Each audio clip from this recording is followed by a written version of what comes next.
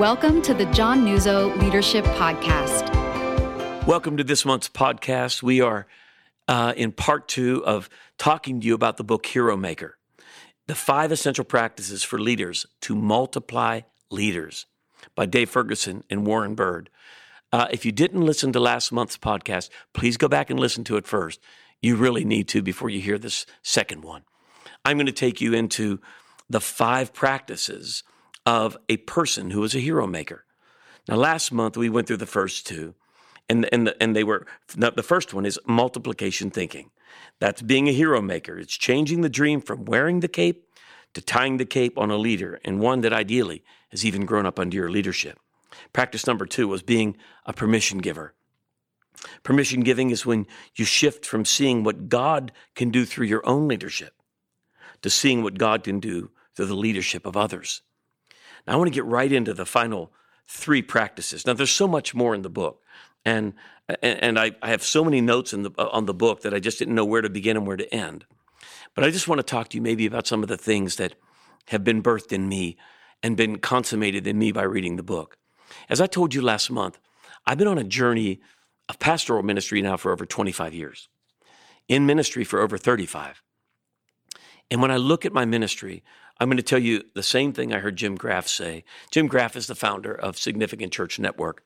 Jim gave me the book Hero Makers, and he handed it to me, and here's what he said to me. He said, "John, more than any other book in my life, I wish I had read this book 25 years ago." And I have to tell you, Jim Graff is not a person that just throws words out. And I thought, that's an amazing thing to have someone say. And when I read the book, I echo the sentiment. I would give anything the day we were starting this church to have read this book. Oh, the difference I could have made in multiplying the kingdom of God sooner. But listen, just like me, you make mistakes. You grow and you develop. I want to encourage you. Please don't beat yourself up for what you've not done perfectly or well, or where you need to get better, or you see a glaring blind spot that you have to overcome. We're human beings. We're flawed. Only God's grace is what makes us stand anyway. And I have to tell you, sometimes it's very hard personally to exercise the humility to look at your life with integrity and honesty and say, my God, where were my eyes? How could they be so closed? And it can drag you down. But choose not to do that. Choose not to exalt those feelings above the grace in your life. And just be mindful to make the changes when you see them. And more importantly than me making them, I want to help other people to not fall in these potholes that are avoidable. Look, there's enough trouble as a leader that's going to come your way that you have absolutely no control over, and you're going to have to fight through those battles. My longing, and when I say longing, it's probably maybe more than any one thing in my life, it's a desperation to see you miss the potholes that you can miss, to help you to avoid some of the pitfalls that can be avoided. Those can save you a year of your life. They can save you a decade of your life. They can save a relationship. They can save a marriage. And that's my longing. And so please understand the heart from which I come to this subject. And so the third practice is disciple multiplying. And he talks about 4 principles of generational disciple multiplying. Here's what he means by generational. He talks about a process of multiplying disciples that is 4 generations deep.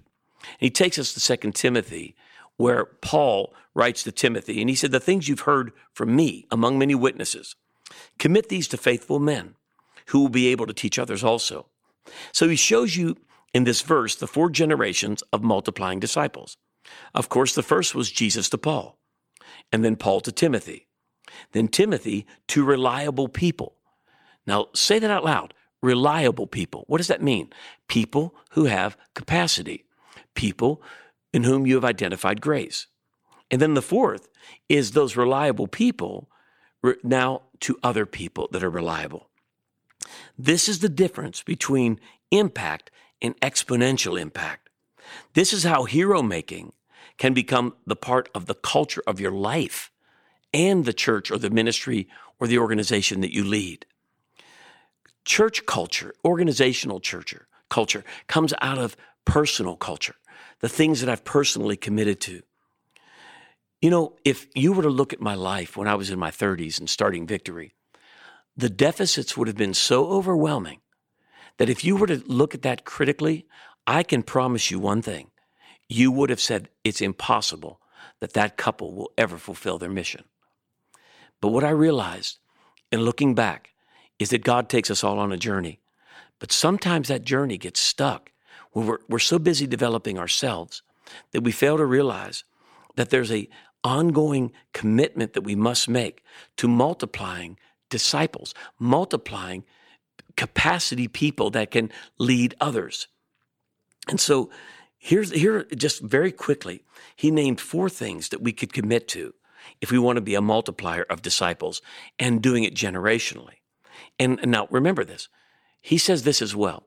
He said, you really haven't completed being a multiplier until you've gone to the 4th generation, until what Jesus has done for you, you have done and led and mentored another through. And that person has done and led another through. And then that person has led another through. By the way, these are not options in the scripture. These are not just suggestions. These are commands. And isn't it amazing that how easily we can walk away from biblical process, biblical commands, biblical strategies that will enhance and build the kingdom? A hero maker is when you look not to yourself and what Jesus has done for you, or not even to the next one beside you, or not even to the next one that they deal with, but the next one. 4 generations, and then that person, 4 generations. It's an exponential form of leadership that is not difficult if we commit to it, if we truly narrow down what we focus on. And here's one of the keys. He said, disciple multipliers select the few and not the many. We have to disciple multipliers. He likes to say it this way, serial disciplers. As a senior leader, he said, you've got to select the few, not the many. And Jesus said in Mark 3:13, he went up on the mountainside and called to him. Now listen to this statement, those he wanted, and they came to him. Jesus selected few to reach many. And so it's very important that you have to be intentional. Listen to this word, please. If there's anything I could go back and tell myself 15, 20, 30 years ago, John, be intentional. Be intentional. Have as we talked about last month, the I see in you conversations with people with potential and capacity. Look them in the eyes and say, I see in you this potential, and pour your life into them. It's so critically important, but it's not getting 300 people around you, or even 50, or even 70, or sometimes not even 12. Sometimes it starts with 1, 2, or 3. But if you'll select the one that God has put capacity within to lead others, you will step into the realm of being a multiplier. The second one was this. Disciple multipliers prioritize relationships and not curriculum or just information.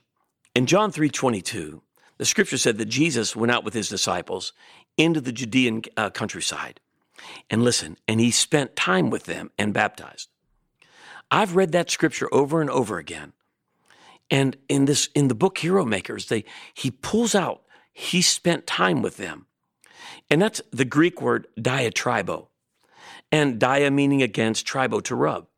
In our vernacular today, we would say it this way, to rub against. We would say it to rub off on. Jesus rubbed off on them. One of the things that came out of my background spiritually is I came to Christ and was trained in ministry in a teaching revival. And so information became the resource to me, not relationship.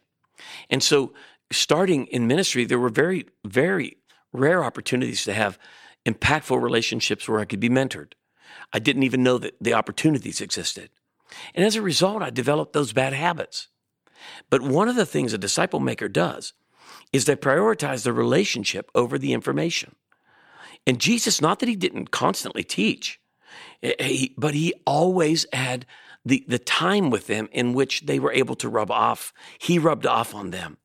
So he enabled them to observe and to learn and then to do. And that's what Jesus is asking us to do. So if you're going to be a multiplier, you can't spend time with everybody. But like Jesus, You've got to invest in the few and rub off on them. And by the way, this is really important when it comes to humility. Be honest when you mentor people. Don't let them think your flaws are justifiable. If you have an anger issue and you're short-tempered, don't let them think that's appropriate for someone in leadership. Tell them, this is my struggle. Don't follow this. See how I raised my voice there? Don't do that. I'm trying to deal with that.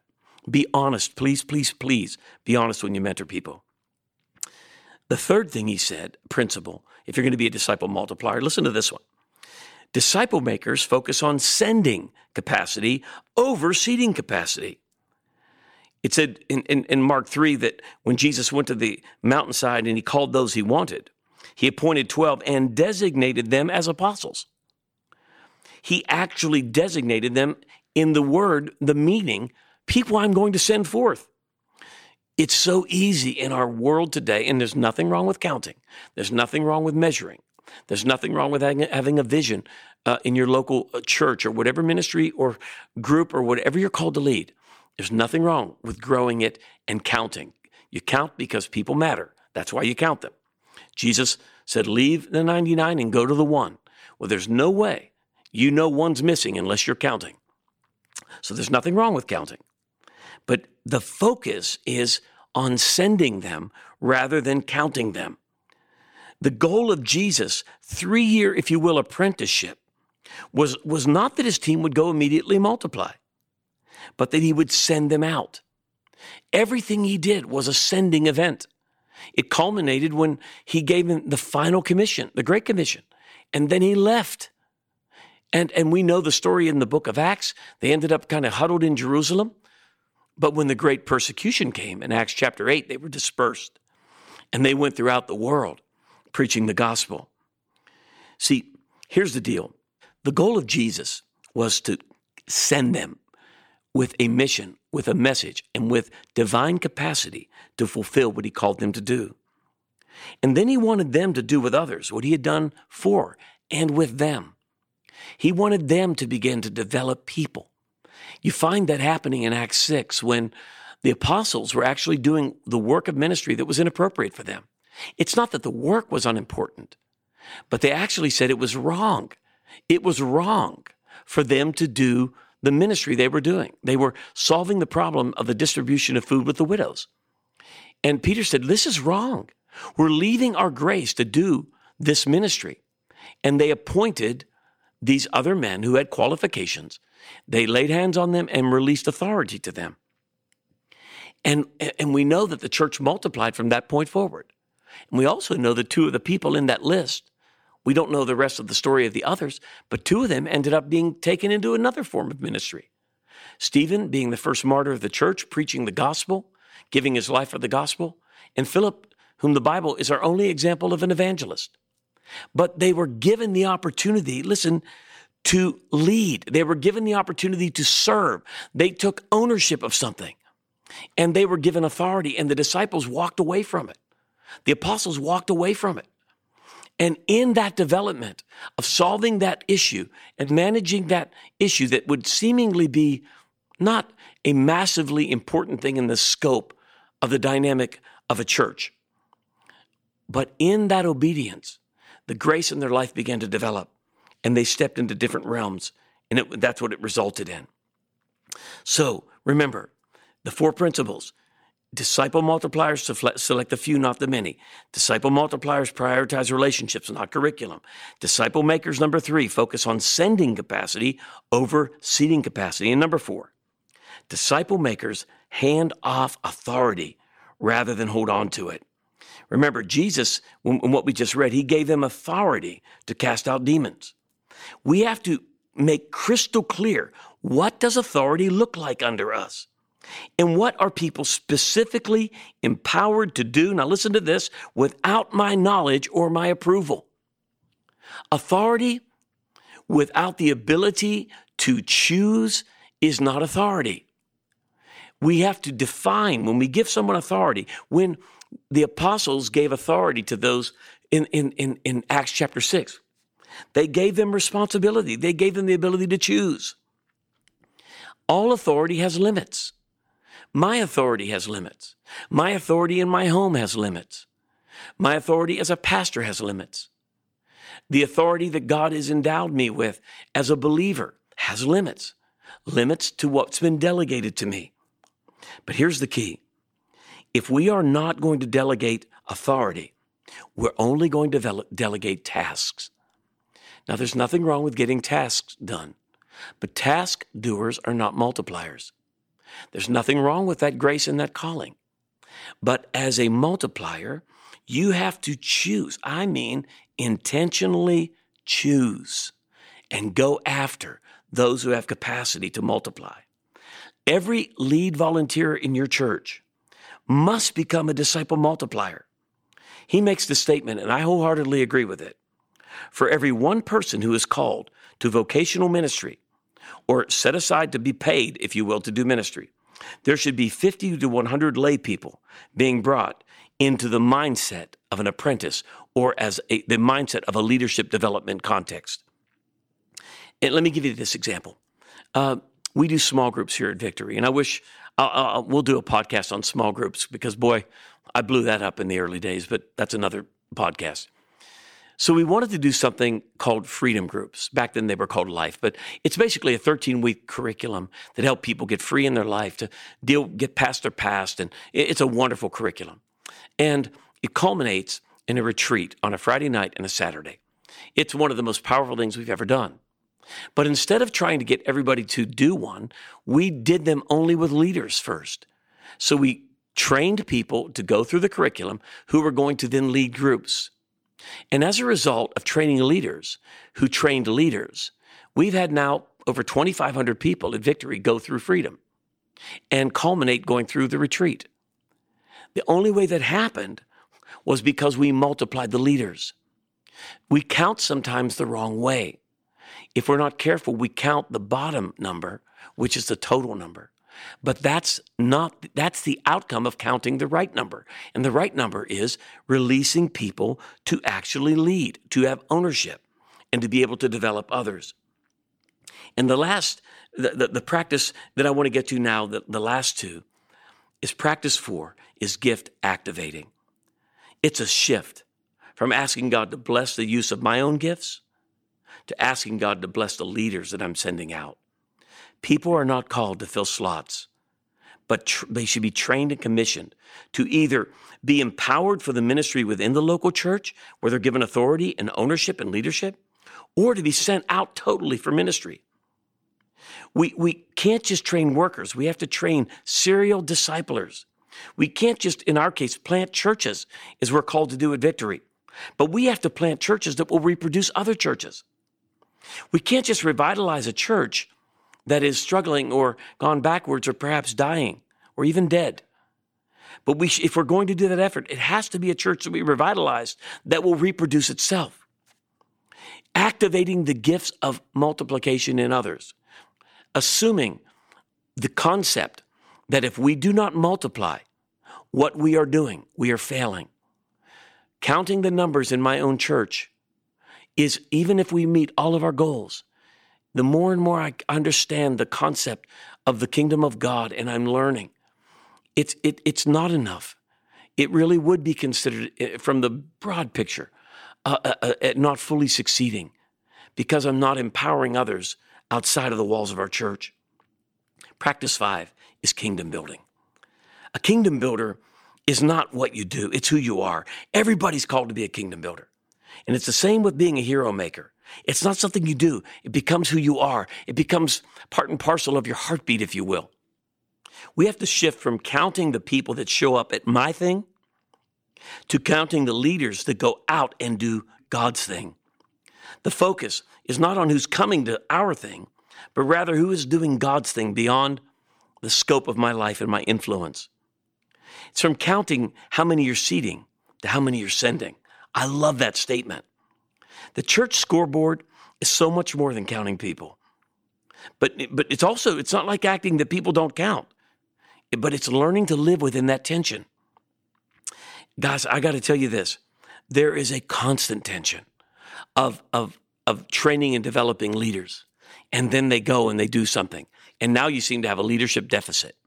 And if you're not careful, you'll make a statement like this: God, all of my leaders are gone. And nothing could be more ungodly and deceptive statement. They are not mine. Slavery is outlawed. I don't own anybody. They are God's leaders. And the more of them I see leave and go do great things for God and serve others that are doing great things for God, the more I realize that I'm being a kingdom builder and not just building the kingdom of this church. Now, please understand, this is not diminishing my passion to grow Victory Family Church. I have passion in my heart. We are moving toward next generation leadership within the context of the church, and I see this church exploding with growth. That is in my heart and in my soul, and it is immovable in me.